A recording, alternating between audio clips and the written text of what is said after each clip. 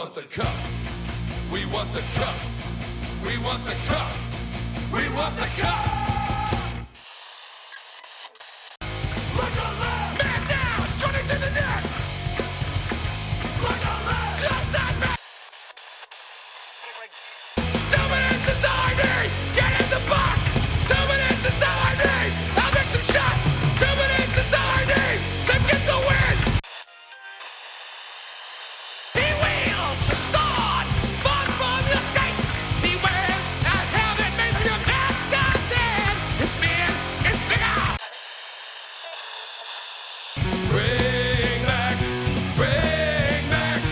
Bring back the Whalers to us, to us, to us. Whalers want a new spot to stay. All right, everyone, welcome to Brotherly Pod. It is Tuesday, February 16th, 2021. And Anthony's here as always. Anthony, how you doing? Not too bad, man. We're dealing with a snowstorm up here in Canada, but I'm sure you down there in Philly are quite used to that at this point this winter. Oh, yeah. We the 30 inches of snow from the other, 3-4 weeks ago now is still here. So, been seeing it every day, and we got more coming on Thursday. It's just a phenomenal winter around here, really. Yeah, well, I think we're all just getting accustomed to it nowadays with the ever-changing weather and climate and whatnot. Yeah.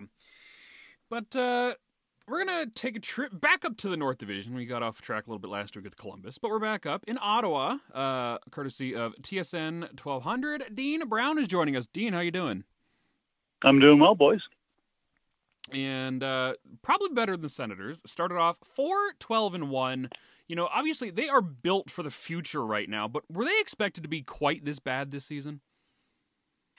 I don't think so. I think they thought they would be more competitive. But, you know, I guess it all depends on expectations, you know, when you talk to fans or you try to listen to what's going on social media.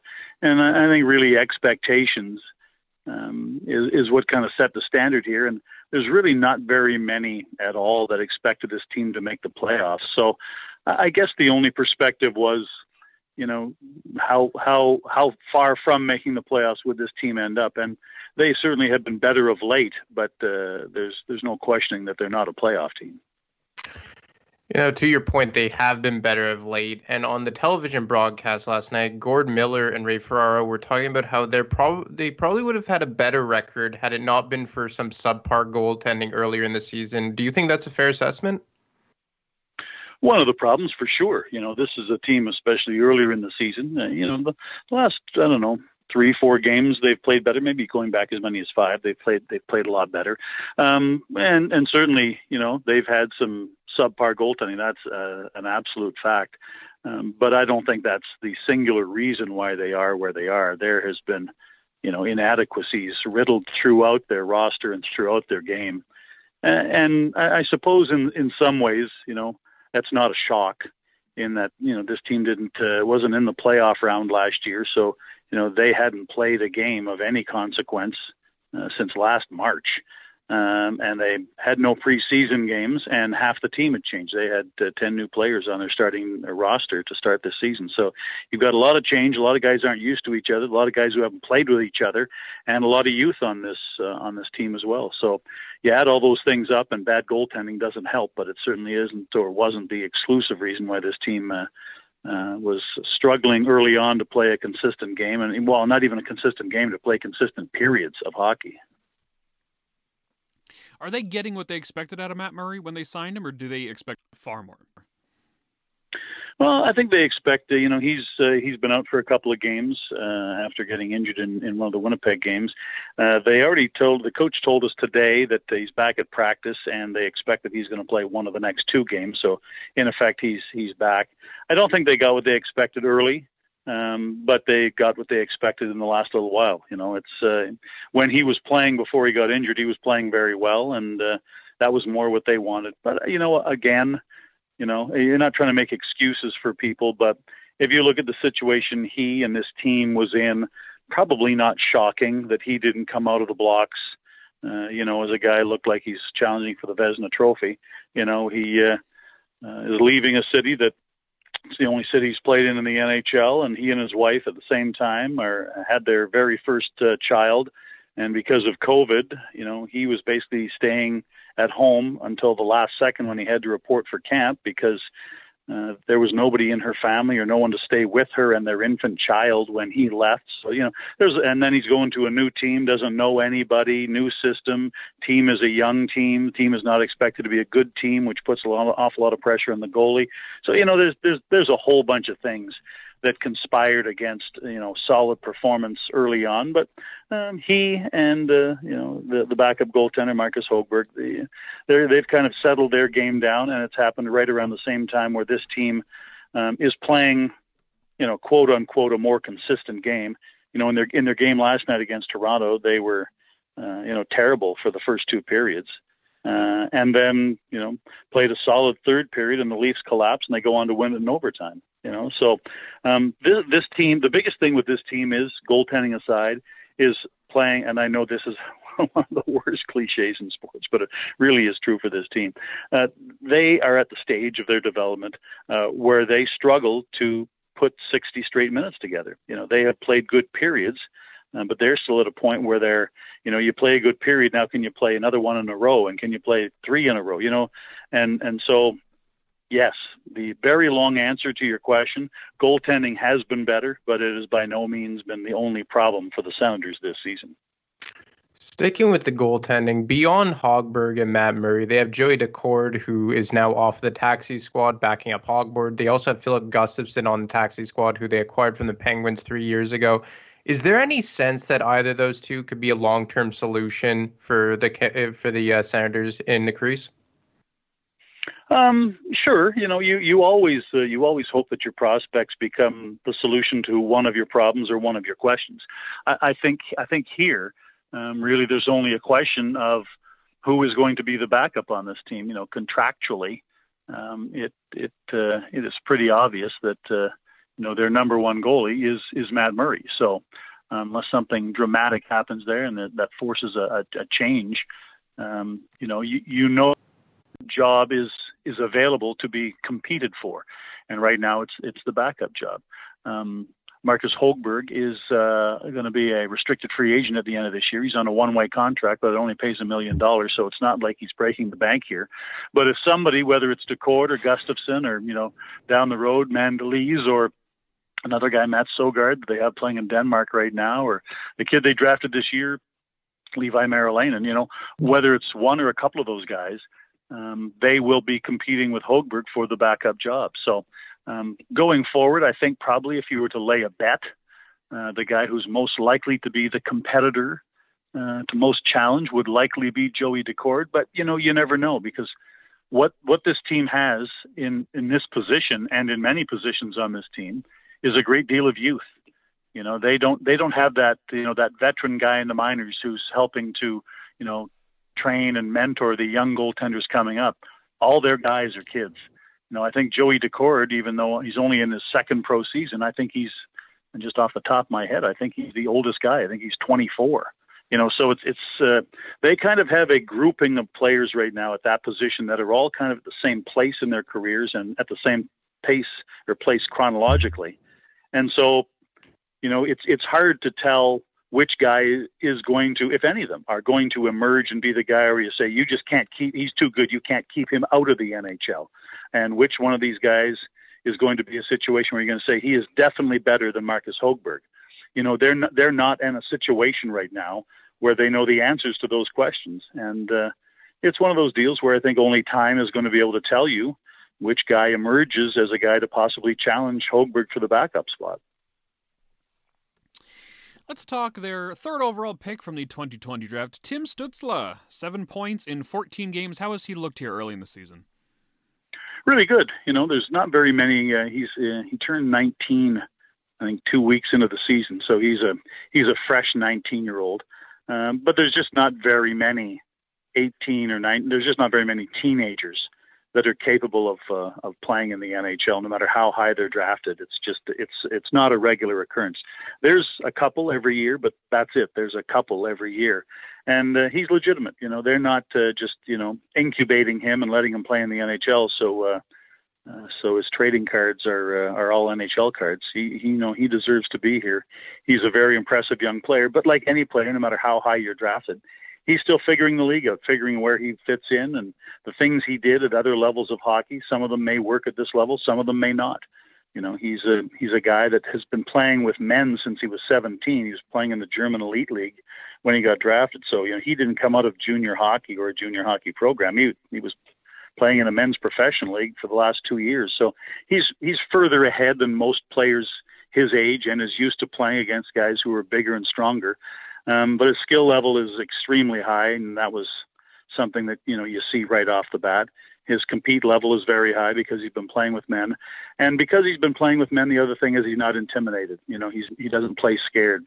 So, he's not the second coming of Gretzky, but he is a very, very good player, very, very early in his career, and he'll certainly be a star. I think the only question is he the kind of player who can get himself into superstar status in the next, 2 to 5 years? But he's definitely going to be a star. Just when you see what he can do now, as a teenager playing against men, you can see that there's a very bright future for him. Sticking with Stützle, he's currently playing left wing alongside Derek Stepan and Jake Batherson. Is there a sense of whether or not he will stick on wing or eventually move to the center ice position? There is no sense at all that he will stick on the wing. The franchise, the general manager, said before the season even started that their plan is that he will be a future center on this team. But to get him inducted into the NHL, make things a little bit easier for him so he doesn't have to, carry a line or run a line, is have him playing wing where he can just find his way.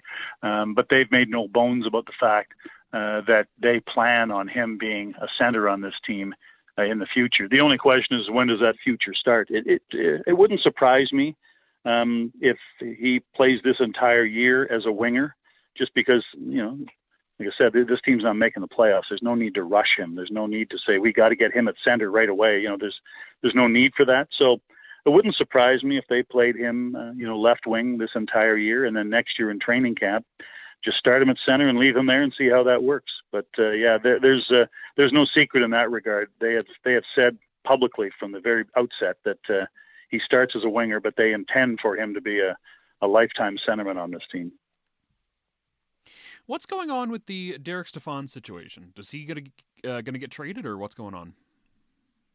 I don't really know. The question, I think, would be when you get close to the trade deadline, is there a market for Derek Stepan? As a guy who's a veteran guy and a very good guy as far as a mentor and a teammate, he's a guy that probably, I would say, if he's interested, would be a very good coach after his career is over, really good communicator. He would be a guy that some teams might be interested in for some veteran depth in the playoffs.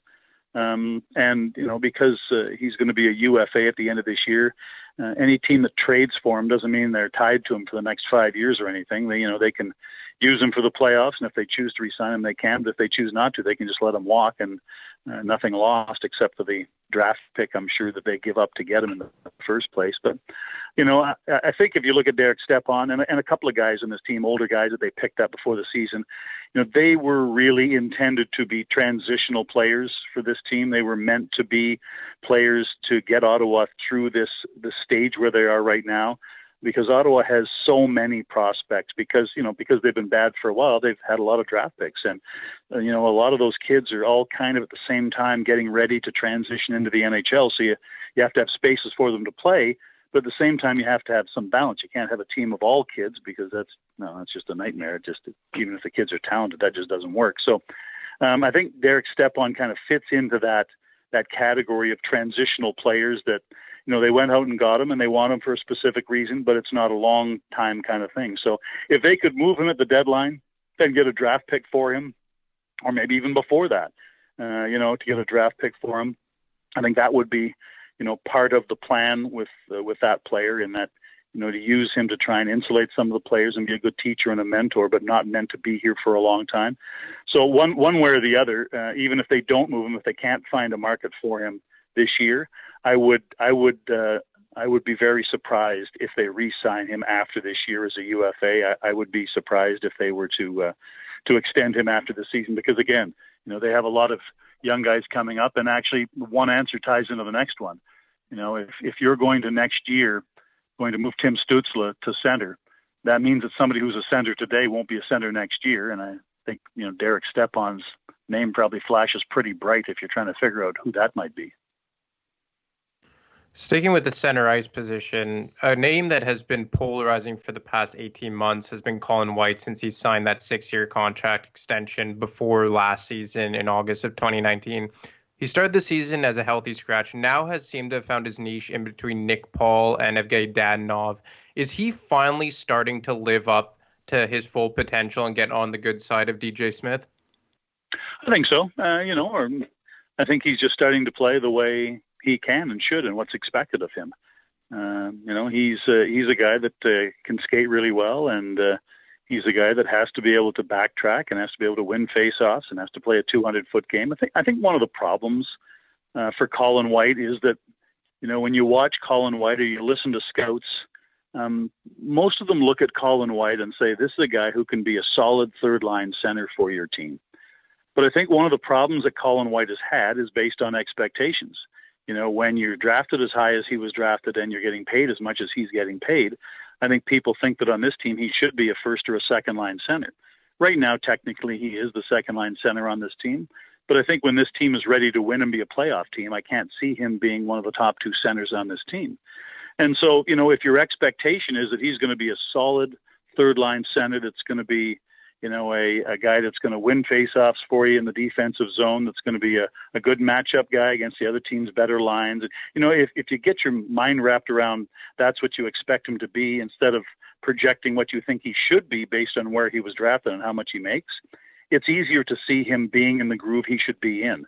So for me, that's what I see him as, and that's what I see him as going forward. And I think now he's starting to fulfill that kind of promise.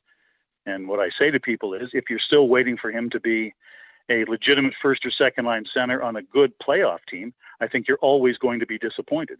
So I guess again, it always kind of goes back to what your expectation is, whether you think he's in a good place right now or still lacking in areas you think he should be better at. Again, I think that's a perspective question. From my perspective, I never get on players for how much money they make. It's no one put a gun to the team's head and told them to pay them this much. If a guy gets some money, then get some money. But you got to try and live up to it. If you don't, you're going to get criticism. That's part of pro sports, but doesn't mean you should give the money back. And same with the draft. Just because you were first round draft pick doesn't mean you're going to be a top 6 forward the rest of your life. That just doesn't work that way. So again, I think it's based on expectation. And for me personally, he is playing now more like you would expect of a guy who's going to be a good, reliable third-line center for your team for a long time. And I think the folly is if you expect more of that from Colin White. So, again, it's I think for people who are watching this team and watching that player specifically, perspective is everything. From an outside perspective, it seems like one of the biggest secret weapons the Senators have is defenseman Thomas Chabot. Is he elite at this point in his career? Well, it all depends again on who you're talking to. Some of the people, here in Canada who, some national media types who do the prognostications and a lot of scouting are projecting him to be on the Canadian Olympic team for the next Winter Olympics, which would put him in the elite class. But I think sometimes people look at Chabot and they don't think of him as elite because he's not on an elite team. To my way of thinking, when I look around the league, there's probably a group of 4 or 5 defensemen that are kind of in your Norris category. Those are the guys each year where you say the Norris Trophy is going to come out of those 4 or 5 guys. And then there's the next group that are the really solid high-end players in the league at that position. And then there's another big group that are, reliable everyday players. And then there's another group of guys that are just hanging on. And then there's a group of young guys trying to get into the league and trying to be consistent. I would say Thomas Chabot is solidly in that second group where I don't think he'll be on anybody's card for the Norris Trophy, but he would be if he was on a better team. If he was on a better team, then they could convert a lot of the things that he does and a lot of the things he creates. But, again, he's an outstanding player on a team that lacks a lot of other outstanding players. So sometimes he kind of bears the brunt of what the team produces, no matter how well he plays. But if you separate him from the team and wonder what he would look like on a team that's more advanced and more ready to win, this team is still evolving. in 3 years, when this team has a lot of better players on it, he might look like a lot better defenseman while actually still being the same defenseman. So I would call him elite, but I wouldn't put him in the Norris category just yet. But he is an outstanding player. Another solid prospect defenseman they have is Erik Brannstrom, obviously the crown jewel in the Mark Stone trade. How has his development been to this point? Herky-jerky, mostly because of injuries. He's getting back in the lineup tomorrow against Toronto. He's been out the last 4 games. And so, he's a guy that, again, it seems like I'm going back to this, but it really is truly a part of almost everything people believe about certain players. It's based on what they expect out of them. I think one of the things that's, a cruel reality that Brannstrom has to live with is that he was the biggest piece in the Mark Stone trade, and Mark Stone is a franchise-level player. So there's an expectation that there has to be some value coming back that might not be Mark Stone, but has to be pretty high value. And he has not lived up to that yet because he just hasn't had the chance. He's either been injured or there's been a COVID lockout or, a whole bunch of things. And when he did get in the lineup, he got injured again. So there's numbers that don't look good for him, and they're just numbers. But, when you're thought of as a skilled puck-moving offensive defenseman and you've been in 36 NHL games and don't have a goal yet, people notice that. And I'm not sure if that's fair or unfair, but he's a high-skill puck-moving guy that is basically just trying to start his NHL career. He's at the starting line.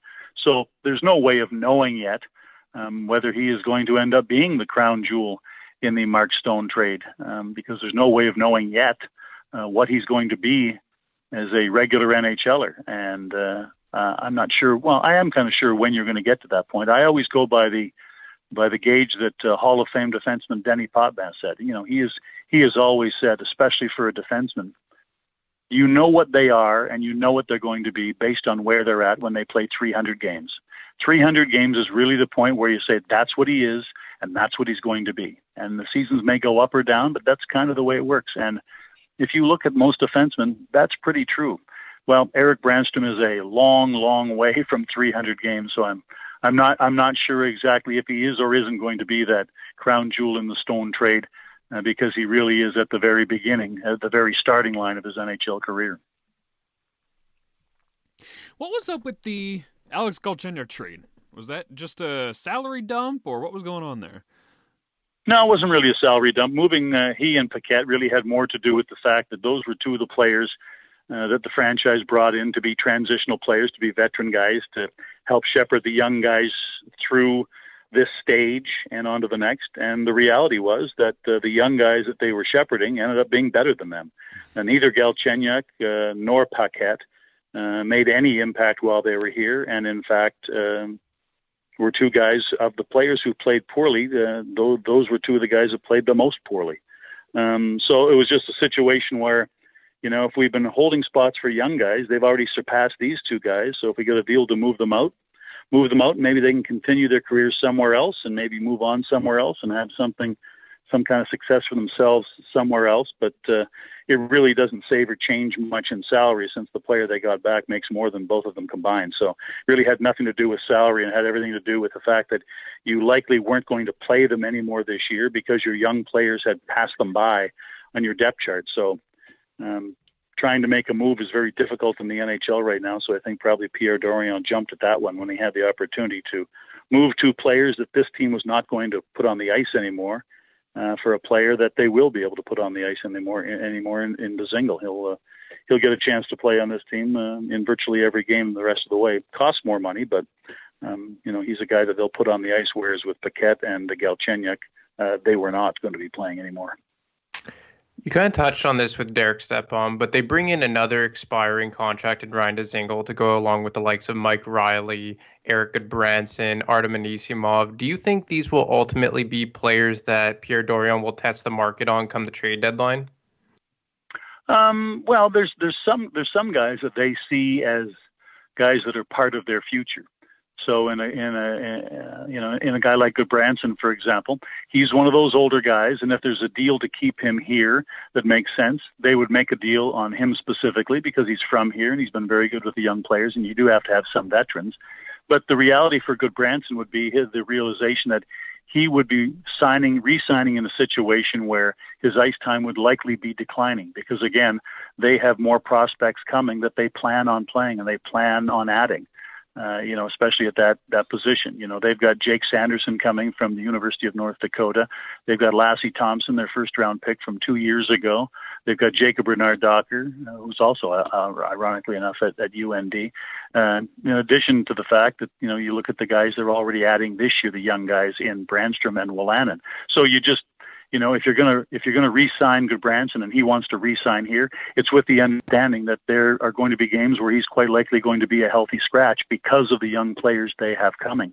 But when you're looking at UFAs with expiring contracts, one way or the other, they can try and get things for certain guys, but they really only have 7 UFAs coming up.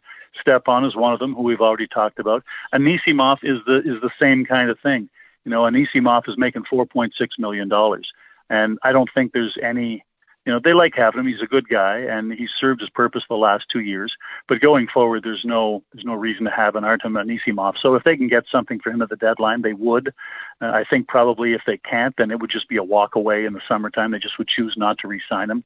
In the case of Dzingel, Colburn is also a guy in that same boat. I can't see them re-signing him. And again, if they could get a deal to move him at the deadline, they would for a draft pick, simply because they have younger players that are going to be better. Dzingel will be interesting, though, because he's on an expiring contract, $3.3 million. When he was here the last time, he was offered the reason they traded him at the deadline is because he turned down a contract offer of $5 million a year over 5 years. And he had he had a view of what he was worth and what his future value would be that didn't jive with what the Sounders were offering, and he thought he was worth more. In the 2 years since then, and the 2 teams he's been on, his market value has dropped dramatically, and I think that he comes back to Ottawa now with a more humble and realistic view of where and what he is. So there's a possibility Ottawa could re-sign him, but it's not going to be for what they offered him the last time. When he was traded to Columbus at the deadline, he was a healthy scratch in the playoffs, which is not usually what happens when you trade for a team like Columbus. When you trade for a fast winger who's supposed to be a scorer, you don't often, healthy scratch them in the playoffs.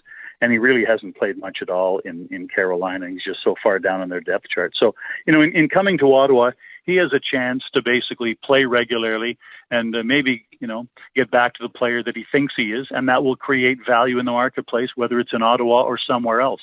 And there may be some consideration for Ottawa in re-signing him. But again, I'm not sure it would be at the kind of money that he was offered last time. And it might not even be at the kind of money he's making now at 3.3. So that one's more of an up in the air one, but I think the other ones, each one of them is kind of a different kind of story unto itself. Well, one more for you here, and it's the most hard-hitting one we ask throughout the day. We've been asking everybody this question. What do you think of the Ottawa Senators' new jerseys? Good, super. I don't really. I've been asked this many times. I got to be honest with you. I'm not really a jersey guy. I don't really care. And I don't really, to be honest with you, pay enough attention to know some of the minor differences from one jersey to another. When somebody told me these jerseys are just modified from the ones from like the 07-08 era, well, I can't remember, the intricacies of those ones. The jersey thing is a fan thing. So it's important because fans are the customers. And if they like it, I'm all for it. But for me, the only thing I care about are the numbers easy to read when I'm calling a game. And these numbers aren't perfect, but I can read the numbers when I'm calling them. So other than that, I don't really care. And I really, even though I've been doing this since day one, I couldn't even really list you the different jerseys from each era and describe them because I just don't pay any attention to it. So I'm all for it, and I like them because the fans like them. They've gone over well. But other than that, I don't care at all. Calling a Leafs game with their reverse retros must be a hell of a time, eh? Well, I haven't called one, but obviously all of us who do the same job are all friends with each other. It's a small community, so we're all on good terms with each other. And that night they wore those jerseys for the first time. I was actually texting back and forth with the guys doing that game, and it was a nightmare. They are, and for the fans at home, if you're watching the game on TV, trying which one's Mitch Marner, Dad? I can't, like even on TV, unless it was a close up, you couldn't tell who was who. So I think it's one of those deals where, the good people from Adidas, when they had their expert marketers developing all these jerseys, they wanted to make sure the jerseys looked really cool for a kid who'd be walking through a mall, and never really thought about what they would look like on TV for the fans and for the broadcasters trying to broadcast the game. So with those Leaf jerseys, I understand they're making modifications to that jersey to make the numbers and the identification a little bit easier to see. But there's a couple of other ones. I haven't seen them, but I guess the Ranger jerseys are kind of in the same category where you almost can't even tell who the guy is unless you're 10 feet away from him. So I think what the NHL hopefully has learned through all this is that you may want to have a look at those jerseys on the ice from a TV camera to see what the fans are going to see. Can they tell who they are? And maybe, before you send the final product off to be produced, maybe check with a couple of broadcasters to find out if you can even see the numbers, because that's kind of important to be able to call the game. So they may or may not do that in the future. Who knows? But all I know is that by and large, that most of the feedback the NHL has been getting about the new jerseys has been positive, except for the ones that are unreadable. And I'm not sure they're going to make that mistake again. Well, Dean, thank you very much for taking some time in your day and coming to talk to us, and stay safe out there. All right. Anytime, boys. Thanks for the time. Yep. Have a good day, Dean. Okay, guys. Thanks very much. Take it easy. All right. That was Dean Brown. And unfortunately, I didn't have more time because I could have told him about all the Ottawa Senators jersey history if he really wanted to hear about it. He sounded less than enthralled with the jersey talk. But, to be honest, he does kind of have a point that Ottawa's jerseys over the years have really not changed all that much. They had their first ones, which is essentially what they're wearing now, just slightly different. And then when Reebok took over, they're the Reebok ones for forever. They've only had a couple different designs throughout their new history here. I think the biggest change this year is that they went back to the two-dimensional logo. Yes. Yep. Which, I mean, I think it was good because, you kind of, well, it's turning over a new leaf, but you're kind of going back in time. But I think that's an organization that, well, for one thing, how nice is it to, talk to a team that did a full-scale rebuild? And then you see all the players and the legitimate stars that they have coming in up their pipeline. And there were a few guys that are still in their system who are going to be players for them who we didn't even talk about up front. He listed some of the guys on the back end, but Logan Brown and Alex Formenton, these are guys that are just kind of seasoning in the AHL just because they can afford to. And we hear in Philadelphia, oh yeah, we have all these endless supply of prospects and we're so, we have an embarrassment of riches. Yeah, maybe, but you want to look at once upon a time. Yeah, exactly. But it's not currently. But did we ever have a guy like Brady Tkachuk or Tim Stützle? Hell no, not even close. And I put this out on Twitter because I've been watching a lot of Ottawa Senators games because I do find them a fun team to watch. And you look at some of the guys they have and they've drafted, like Brady Tkachuk, Drake Batherson, Nick Paul. These are big guys who can play in your top six. And you just saw that they drafted diversity in their lineup, something that I think lacked in Philadelphia. Yeah, they definitely drafted, top D-men, and they got a trade. Obviously, we talked about Bronstrom in the show, and Batherson's another guy. I believe the Flyers passed on him twice right before the Senators took him or something like that. They could have had a little bit more diversity, but that's not what the draft plan was for Ron Hextall. His was, good character, two-way guys that can play 200 feet. And then they just, their ceiling is, top AHL guys. And that's about it. And that's kind of where we're stuck with right now. And that can carry us into the Flyers talk. Obviously, they are rebounding from their stint with COVID. The game for Thursday against the Rangers, as of right now, is still on. Their first practice today since, last Sunday? Not looking great. Pretty much everybody is still on COVID protocols.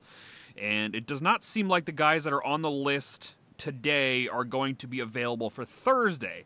That being Giroux, Lindblom, Konechny, Voracek. I don't know if I have the full list in front of me right now, but like pretty much anybody of worth will not be there. It is going to be the New York Rangers against the Lehigh Valley Phantoms, featuring such guys Carson Turinsky, Maxim Shushko, Connor Bonham, and David Kasha, Sam Moran, possibly Nate Prosser and Mark Friedman, and Derek Pouliot's hanging around as well. So this could be a rough little game here on Thursday. Yeah, I mean, the depth everyone's talking about is certainly going to get a test, that's for sure. And in some way, I'm kind of excited. I'm trying to take the glass half full approach here. But I want to see what some of these guys have. And you've talked fairly high of Maxim Shushko, have you not? I really like... David Kasha has been tearing it up early this year for the Phantoms. He's looked phenomenal. Shushko, I haven't noticed much throughout the beginning of this season, but I always thought he's a guy that showed a lot of potential last year. This is his second season. He's only got, a couple dozen AHL games under his belt right now. But, I do think he's got the potential to be a star in the future. I think it's far too early for him to be making that move. But if he does get into the lineup, it's that kind of experience thing that could go a long way into helping his development. What kind of game does Shushko bring? Because I have a real hard time pronouncing that, Sishko. But because obviously Kasha, he brings, more of a two-way north-south game, a lot of speed. But does Shushko bring anything different from what we've been accustomed to with a lot of these prospects over the last 24 months or so? I don't think he's quite as two-way driven as, guys like Bunnaman and Kasha have been.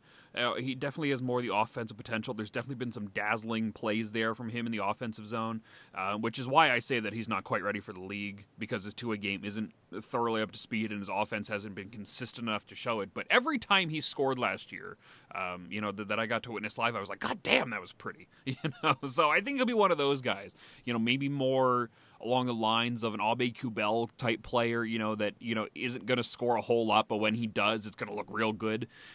So it's still early for him, but I like I said, I think in the long term, he's still got some potential. I don't know if that translates to the NHL at all, but yeah, I definitely do like Maxim Shushko for the future. Do you have a worry at all, given the fact that the Flyers weren't playing great hockey by any stretch, despite their record?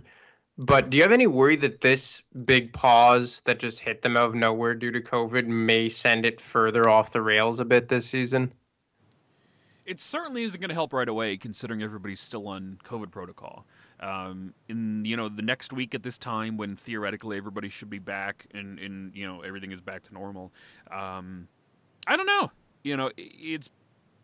They weren't playing well, but all the magic was going their way, right? All the bounces, all the lucky plays, all the this and that. Like, it's possible that comes back and the magic's gone, right? All of a sudden, JVR's not getting all the tips, and the defense is kind of shooting themselves in the foot, and they're paying for it, and the goaltending isn't bailing them out.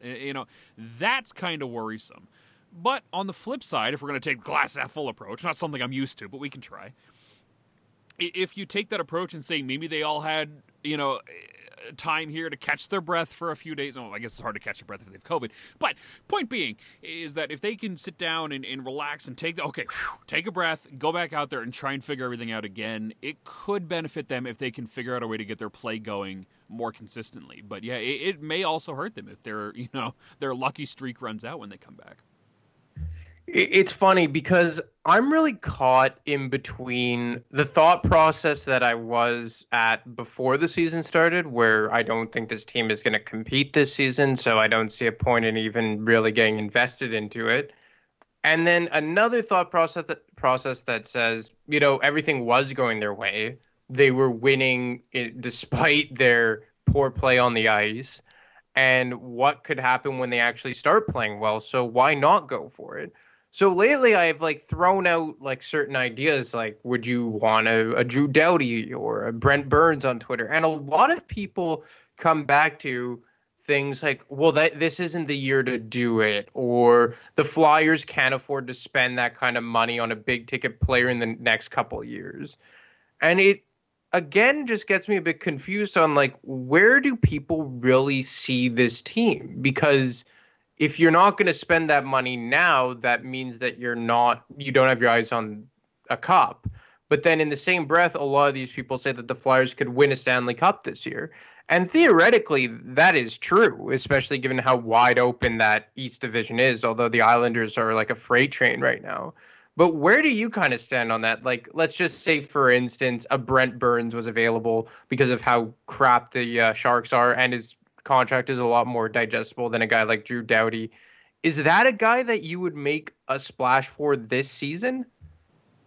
Yeah, I don't see why not, especially if they head into the playoffs where they are now. I mean, they're still second in the East Division. They haven't played in, a week and a half. So if they can keep this momentum up and come back and still look, decent, at least string together wins, whatever they were doing before, like, yeah, you got to start going for it here. And, we got to wait a little longer. We got to wait till, Morgan Frost isn't lined up full time. Like, you can't do that anymore. Your window is open, but realistically, it's only open for a short amount of time here, given, the sands of time of Giroux and Couturier and Voracek are all kind of slowing down here a little bit. You got to start going for it. And this has been a talking point I've had, off and on throughout this show in the last little while here is, does Chuck Fletcher make that kind of move at the deadline?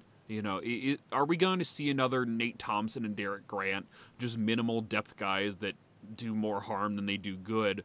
Or are we going to see them go out and get, whoever is the top guy, Brent Burns or whoever, right? That's an interesting question to me. That's the part where Fletcher never really did that in Minnesota. He had the 1 year where he got Martin Hansel and, he signed Zuccarello in the offseason. And it's like, yeah, that's great and all. But, is he going to be able to bring in and find that difference maker, that legitimate playoff addition, even if it's not a rental piece? Is he going to be willing to do that? And I don't know. I really hope he does, but I'm not convinced he does either. If I was in charge, I absolutely would. Give this team as much help as they can. If they've got the fire in their bellies this year and the luck is still running, give them all they need to make something happen.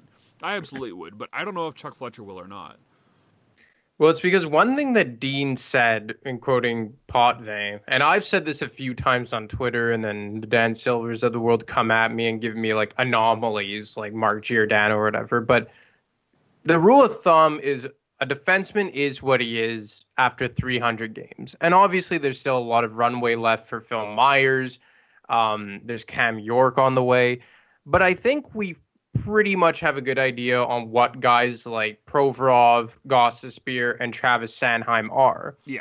And while I think Provorov is a stud, and from a Flyers perspective, maybe not a league-wide perspective, but from a Flyers perspective, he's a generational defenseman. And Gostisbehere has at least proved to be a solid, adequate, maybe number 5 defenseman. And, well, we know how we feel about Travis Sanheim. I don't know if they're collectively good enough to win a Stanley Cup with this group as is. Because maybe Myers will get there eventually to a point where they can be good enough in-house. But at this point, I don't think he's there yet. And I think that as good as Provorov is, he isn't at that elite level like, let's say, a Hedman. But even a Hedman had guys like Sergachev and McDonough to lean on to a point where he could carry these guys. And I think adding a Burns back there, or like if a Ryan Ellis became available in Nashville or what have you, and my personal favorite would be Doughty, but that contract is just like makes it almost impossible to even consider. I think that it's becoming kind of obvious here that this team may need another impactful defenseman to that point, because I don't know if guys like Sanheim and Gostisbehere and Myers and Braun are good enough collectively to be that good supporting cast for a guy like Provorov. And, I've talked about in recent weeks, like maybe adding an Adam Larson either at the deadline or in the off season. And while I do think Larson would be a good addition, I'm starting to question whether or not that type of ad would be enough. Like a passable first pair defenseman, absolutely. I think Larson could be that with Ivan Provorov. But is there a need for them to add another legitimate top pairing defenseman, no matter who his partner is? Not a top pairing defenseman that he's a top pair guy depending on who his partner is. And I don't know, like, do you think the Flyers need a guy that could just be like a Niskanen type, or if they really want to win a Stanley Cup, they're going to have to add like a Burns, a Hamilton, or an Ellis type? Even if Matt Niskanen didn't retire, they would still need at least another body or two in that blue line before I felt comfortable. And now that Niskanen's gone, like, you absolutely, like, I was driving the Alex Pietrangelo bus this summer, you know, and they have to be kicking themselves for not even, you know, kicking tires on that guy. But you need somebody like that, you know, as much as we all know what Ivan Provorov is. He can handle his shit. He's perfectly fine out there doing his thing. Gostisbehere, I want nothing to see from this guy ever again. You know, he's fine if you give him a very limited chance to screw anything up. Travis Sanheim, I can't stand the guy. Gustafson's a waste of goddamn space. Phil Myers is a work in progress. He shows flashes of absolute brilliance, but, you know, he's just not at that level yet. And Braun, Hagen, Friedman are just dudes, right? So you need the guy, even if Cam York comes up and makes the NHL next season, you know, without playing any AHL minutes and can just come up and look good, like, he's probably still, you know, 2 or 3 years away before we see him, you know, being able to be a top legitimate defenseman, if that's indeed what he is. And Zamula, you know, his hockey IQ is through the roof, but what I've seen early with the Phantoms is there's a lot of transitioning that needs to get done there. You know, he's like 6'4" and like 130 pounds or something. Completely just a tall, lanky mess who is not ready to hang in with the men yet, essentially. So he's got the IQ, but he's not quite there. He pretty much is essentially Phil Myers, especially at this point in his career.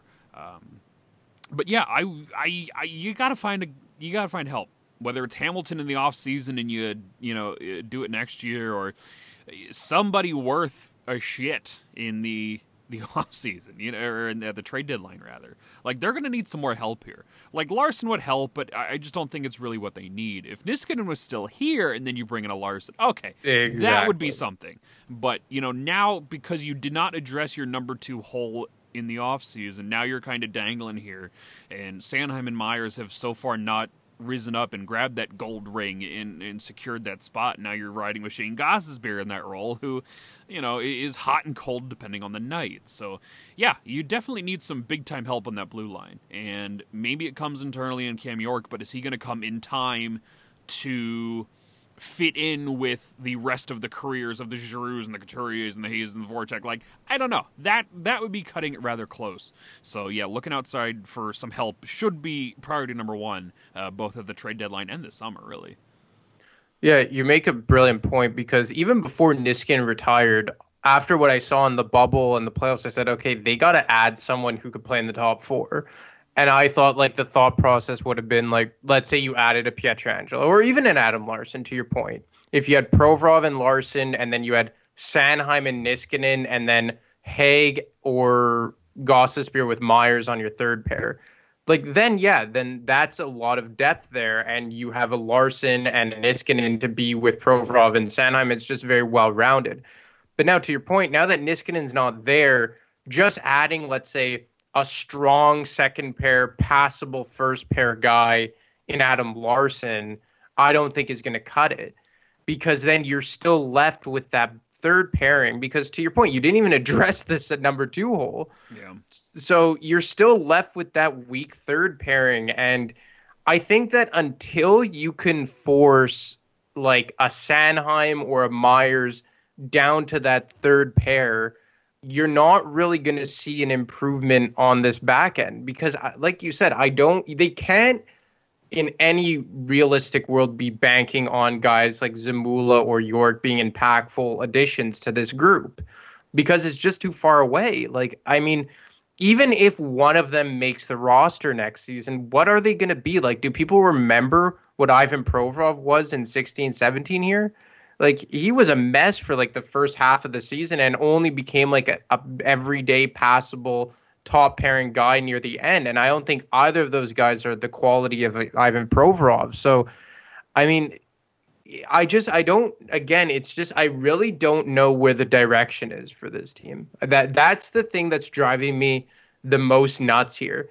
Because if you went balls deep in either direction, I would be on board with it. In the direction of you're going to go win a cup, or you're going to, let's say, take a step back for a year or two and reassess when all these young guys come up. But it's like they're not choosing a direction at all. And it's just like, it's driving me nuts because I'd be good with either or, but to be good with, let's say you want to choose the road of a Stanley Cup, then how could you possibly tell me that you're down that road this season when, to the point you just made, you didn't even address Matt Niskanen? It's like, one guy that I keep coming back on that would have made perfect sense, and I see what he's doing in Calgary, is Chris Tanev. I just think that through and through, he was the perfect guy to replace Matt Niskanen. And he came at a good contract, too. I think he's making $4.5 million.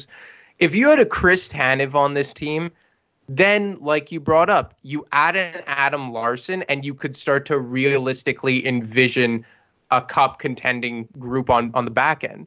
But now unless you add this home run player like a Hamilton or a Brent Burns or a Ryan Ellis, which is, it's a pipe dream, at least in season, I can't see this defensive group winning. And this is to say nothing of offense. And to this point, I'll eat my words that the quote unquote top guys have pulled their weight and then some in Voracek and JVR and Hayes, and to a lesser extent Giroux. But I mean, I still do think that the physicality or lack thereof is a big issue. But in terms of the high-end offense, it's there. But that defense, like, I keep saying to the point you made, but you hit it on the nail perfectly. With Niskanen, they were theoretically one piece away. Yeah. But now that he's gone, they're two or a massive piece away. Yeah, and that seems to be the story here, is for the Flyers this season, is they're good enough to be, but not quite good enough to get to that next level, and say the same thing for the forwards. It's been a real disappointing year for a lot of these guys. Like I said before, when JVR and Jake Voracek are carrying your team offensively, you fucked up somewhere. And, guys like Konechny, basically been non-existent outside the very first Penguins series to open the season, and Farabee has caught fire a little bit lately, but he's been nothing. Patrick's been nothing. Lindblom, I don't want to hold it against him, but he's been more or less invisible. Like, you're missing Couturier for all that time with injury. Like, this has been a really rough squad just all around. And, they could have really used all this talk that they were in all season. Oh, man, they need Patrick Laine. Like, man, he would have got a long friggin' way with this team to start this year. But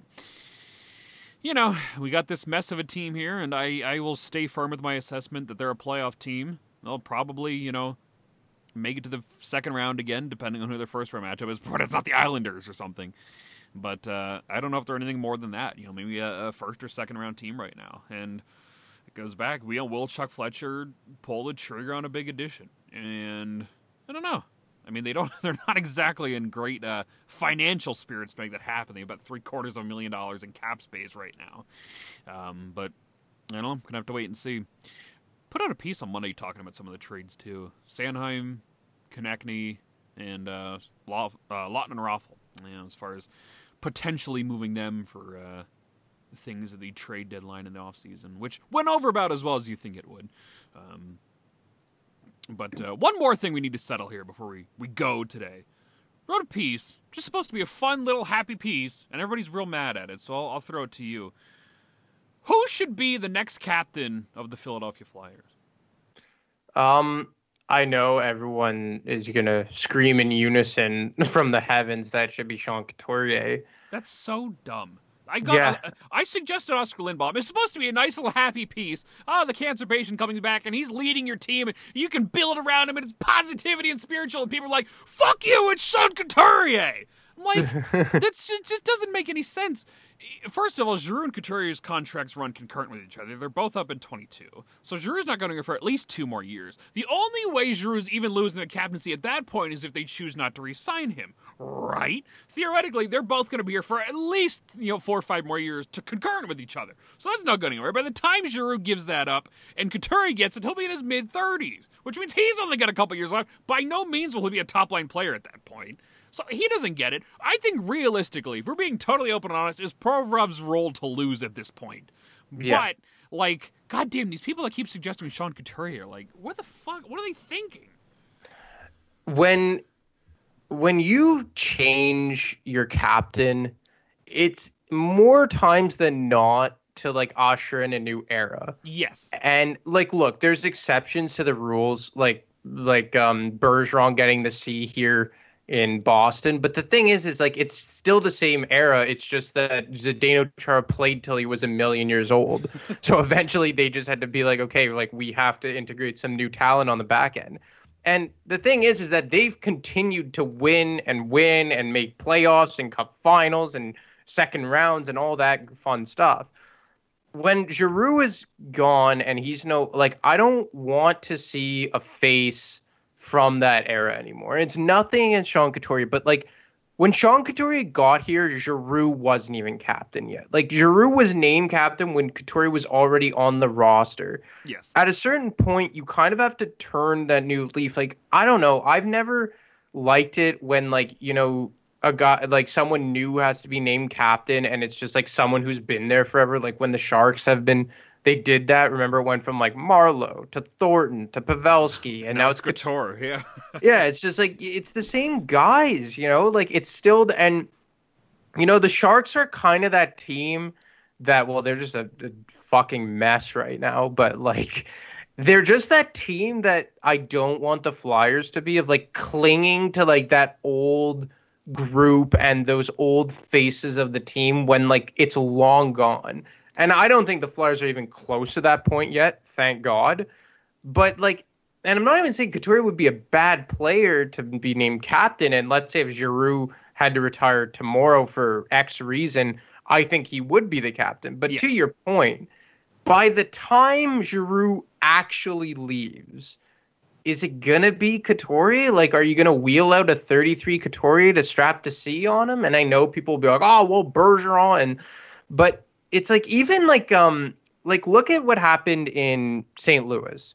Like Pietrangelo leaves, and a lot of people thought that maybe it could have been like a Jaden Schwartz or Vladimir Tarasenko. But like they were bringing in kind of like that new era, and they gave it to Ryan O'Reilly. And he's an older guy, but he's a new face on that team. It's his third or fourth season there. And, Pietrangelo, he was still kind of that old group of when like Oshie and Berglund and Backus and Jackman, and they were all there. Like, you got to change with the times here. And I'm not saying that Couturier would be a bad choice, but I think that, again, if let's say we knew Giroux was retiring at the end of this season, then obviously it's Sean Couturier. But to your point, by the time Giroux actually does retire, like, really, Couturier, I think there's a good chance that the next captain of this team isn't even on the roster. That's also a possibility. Could be Cam York. Yeah, like it's other guy, Maxim Shushko. Well, it's also like what, because like here's another thing. Like if let's say the Flyers bottom out for whatever reason, because their spot in the playoffs is anything but guaranteed based on what the Islanders have done. Like it's good. I think it's going to be a dogfight for those final three positions, and one of the four teams of the Flyers, Penguins, Islanders, and Caps are going to miss. And they're probably going to get in, but for whatever reason, let's say they don't get in. Can you really come back with this same group next year? No. Like, the quicker they can get away from this group, the better, actually. Like, what? Like, unless they make it to, like, a conference final this year, there's not a whole lot of convincing you could do I don't even know what I'm saying anymore. There's not a whole lot of convincing you could do to convince you that coming back with this group would be the best decision next year. Yeah. The Kings, when they stripped Dustin Brown, like, Andrei Kopitar was only in his mid-20s at the time or something. He was like 26. Sean Couturier's already 28. So again, even if that theory of, even if Giroux would go down tomorrow, like, it just doesn't make a whole lot of sense. You would need to find somebody theoretically younger in a voice. I don't know if it's Provorov or not. He doesn't seem like the captain material to me. But again, I don't know what goes on in the locker room. But from an outside perspective, he just seems like a quiet dude. But I don't know. I just thought I just tried to be happy and put a nice little happy piece up today about Oscar Lindblom. And boy, people get fucking angry at me. It's funny because I remember when the Flyers did that overhaul in the summer of 2007. And obviously, Peter Forsberg was the captain, and he got traded. And you had so many options to be named captain. Like, Hatcher was on that team, and he held the C for a brief period in between Primo and Forsberg. They brought in 3 different captains in Briere and Timonen and Jason Smith, who ultimately ended up getting the C for that one season. Everyone was talking about, Mike Richards is the next Bobby Clark. He's going to get the C, and he eventually did, but that season he got an A.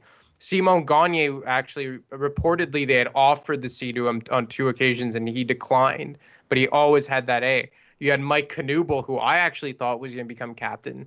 Like, you had all these different players who you could say could wear the C or be an assistant captain, and now it's like, well, who's it going to be? And I think it's just, I'm not trying to say that just from an outside perspective, like my opinion is, Bible or whatever, but at the same time, it kind of speaks to where they're at now, that it's hard to find one guy who could be the next captain. God, what I wouldn't give to have Jason Smith on this team right now.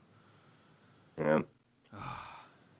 Remember when Richards left and then they gave the C to Pronger and then they had Briere and Timonen wearing the A's, and that's when you had Giroux, Yager, Hartnell all on that team, Simmons. Yeah. Like, think about the leadership on that team. And it's like, we don't need leadership. Like, this is just from an outside perspective, obviously, but does it not seem like a lot of times AV is just trying to, like, round up the children? More often than not these days, yeah. Like, it seems like he is just the glue that keeps everything together. It certainly feels that way. Like, and the people that say fire AV, that's... Oh, God, if this core outlives another coach, I don't know what I'm going to do. I'm going to lose my goddamn mind. Okay, I wanted to ask you something before we do close it out here, and it's because of what happened in Pittsburgh, and we kind of brought it up last week, but it's another trend in the NHL that we're seeing more and more, and that's the president of hockey ops. And I know that Chuck Fletcher is the president of hockey ops and the general manager, but, we've seen it in Toronto with Shanahan. Obviously, Pittsburgh, it's Burke. There's Bob Nicholson in it's Edmonton. Like, throughout the league, we see a lot of organizations that have the president and then the general manager, because I guess more teams are being more corporately owned with offhand owners. Cam Neely in Boston with Don Sweeney as the GM. Do you think, and obviously it's not going to happen here in Philly, so it's strictly hypothetical because Chuck Fletcher basically is the Philadelphia Flyers, but do you think when they moved on from Ron Hextall and they interiorly knew that Holmgren was going to retire, they would have been best served to hire a president along with the general manager? Yeah, they probably should have found that extra guy there, his voice in his ear, to help him out. But they gave him the keys to the castle. Maybe that was part of his deal in coming here, was I'm only going to come here if I can be, it's just me in charge. But, yeah, they probably should have found somebody else to help him steer his ship. And I'm not even going to crap on Chuck Fletcher because I think he's done more good things than bad.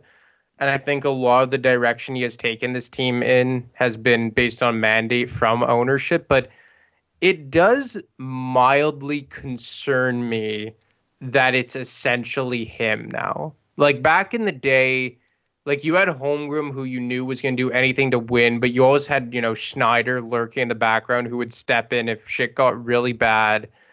And, I guess Clark was more hands-on back then, and you had, I think it was Peter Luco was one of the presidents or whatever. But, like, I don't know. It's just kind of weird now that, like, it almost doesn't even feel like the Flyers anymore in a lot of ways.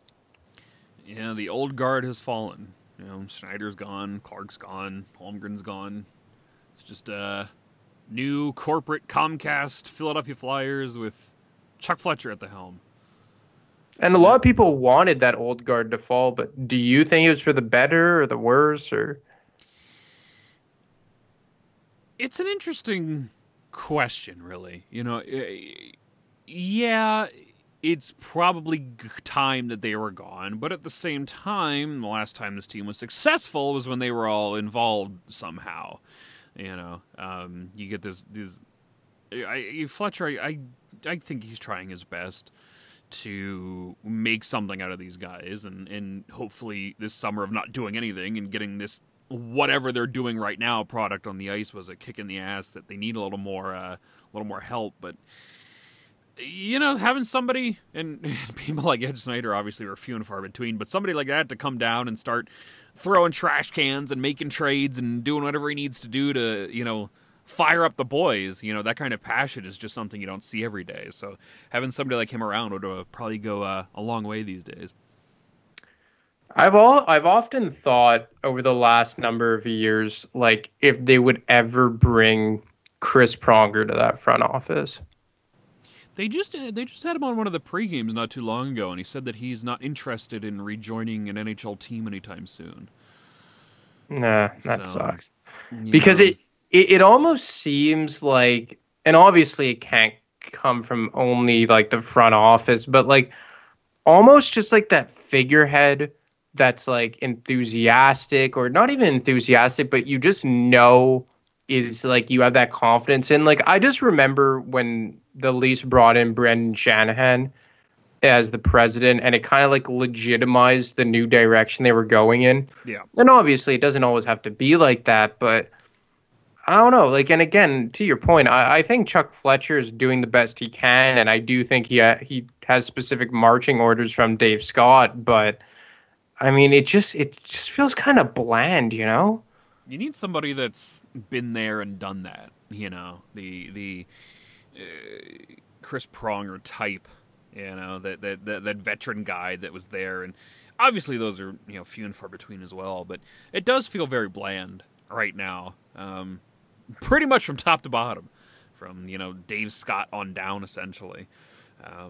So yeah, I guess that it's an antiquated way of thinking, Anthony. You gotta get the new shit, Yeah, I know. Like it's weird, but I almost kind of got jealous when I found out that Burke went to the Penguins. Oddly, maybe I'm stuck in the past, but he's a guy that people make fun of, but results follow where he goes. Yeah. Do have some updated schedules here for the Flyers. Their game... Oh boy, this is all out of whack, isn't it? They got April 27th. That hasn't happened yet. Why is that on this list? New Jersey... Jesus Christ. They rescheduled a whole bunch of games, but you can look it up for your fucking selves here. This isn't any kind of calendar order here. Oh, Lord. February 11th against the Devils has been rescheduled for April 25th. April 1st against the Devils has been rescheduled for the 27th of April. The New Jersey Devils at Philadelphia, scheduled for February 13th, is now May 10th. Flyers at Washington, scheduled for February 9th. They're rescheduled at a later date. Okay, so the February 9th game, which would have been right before everything the shit at the fan, that's rescheduled at a later time. Rangers is rescheduled for a later time, which is their game that they were to play tonight, I believe. So yeah, whole bunch of rescheduled. You can look it up, but it's all on the old Twitter machine there. The NHL just released a update, so there you go, everybody. And we'll be back. You've got somebody on. Who is it? Who we get dealing tomorrow? Arthur Staple, who is the Islanders insider for The Athletic. Arthur Staple, write that down. All right. I never know who we have on these shows, but that's fine. The rest of the schedule here is pretty quiet. Don't really know what's going on yet. Obviously, it'll depend if they play Thursday or not versus how the rest of the week shakes out schedule-wise.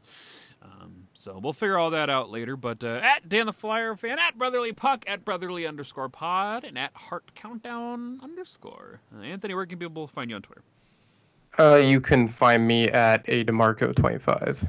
All right, but until next time, goodbye and good night. Yeah!